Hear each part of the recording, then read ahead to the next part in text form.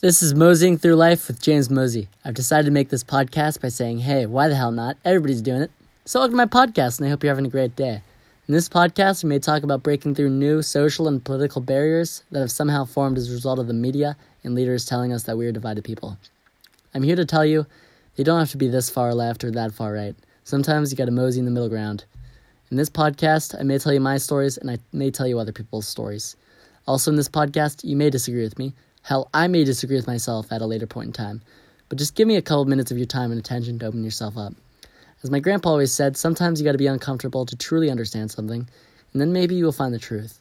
I want to say thank you for giving me your 15 minutes, and I hope you won't regret it. Let's get on with the podcast. In recent news, the gun lobby is using its money and influence to try and block change from happening everywhere in the United States. An example of this is the recent gun control bill in Florida that prohibits the sale of guns to anyone under 21, which is surprising that Governor Rick Scott has signed it since he is very pro-gun in this past. In Florida being the first of many gun policies in effect, like open carry.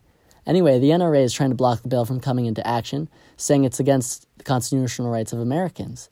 It is a good point, though, since you can legally die for the country at 18, but you can't buy a gun under 21 in Florida. It's too early to say if this measure will be successful, or if the NRA will be successful in the suit, but only time will tell. In the White House this week, Donald Trump has fired Secretary of State Rex Tillerson, the Deputy Director Andrew McCabe, and had to let go his personal assistant John McEntee for online gambling abuses. The most importantly, he has the porn star Stormy Daniels after him, trying to return his $250,000 of hush money in return so she can talk about Donald Trump's weird sexual kinks. Personally, this makes me laugh, and deep inside a little curious. But when you really think about it, do you really want to know that he probably called out the name of Ivanka or Jared Kushner, or worst of all, that he has daddy issues, or he even uses an old Trump steak to cool him down afterwards? There is even a rumor that he has a sex tape with Stormy Daniels, which, if you ask me, is kind of gross because it'd just be an orange blob, going around, but that's just gross. It's important to remember that, though, that other presidents, most notably John F. Kennedy and Bill Clinton, have had affairs with women in office and have been accused of other awful things, but this time, President Trump just doesn't seem to care about his scandals. Changing the topic, though, to the firing of Rex Tillerson, he was in Kenya and Chad talking to the major leaders about counterterrorism. Reports are that he found on Twitter that he was fired. I don't know about you, but getting fired over Twitter would probably really suck. If you're for Trump's ideologies, this is a great thing because Rex Tillerson was a more moderate globalist. Succeeding Rex Tillerson, President Trump has nominated Mike Pompeo, the CIA director. For President Trump's America First agenda, this is a home run.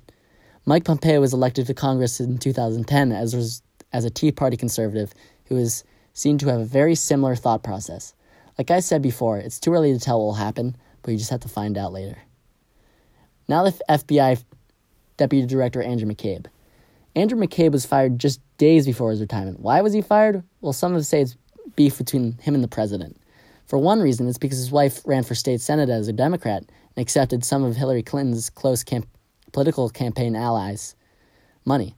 Also, there's a sense that they're trying to undermine his credibility and saying that he's trying to mislead investigators. For a second, I want you to let go of any sense of loyalty to a political party. This is just a reckless decision. Why the hell would you fire the deputy director of the FBI if you were innocent? President Trump, why you gotta tease us with his Nixon bullcrap? You just made the situation 10 times worse for yourself. And another firing, it would be rash for me not to mention Trump and Mueller. As of right now, at 3 p.m. on Sunday, Robert Mueller and Trump seem to be at odds.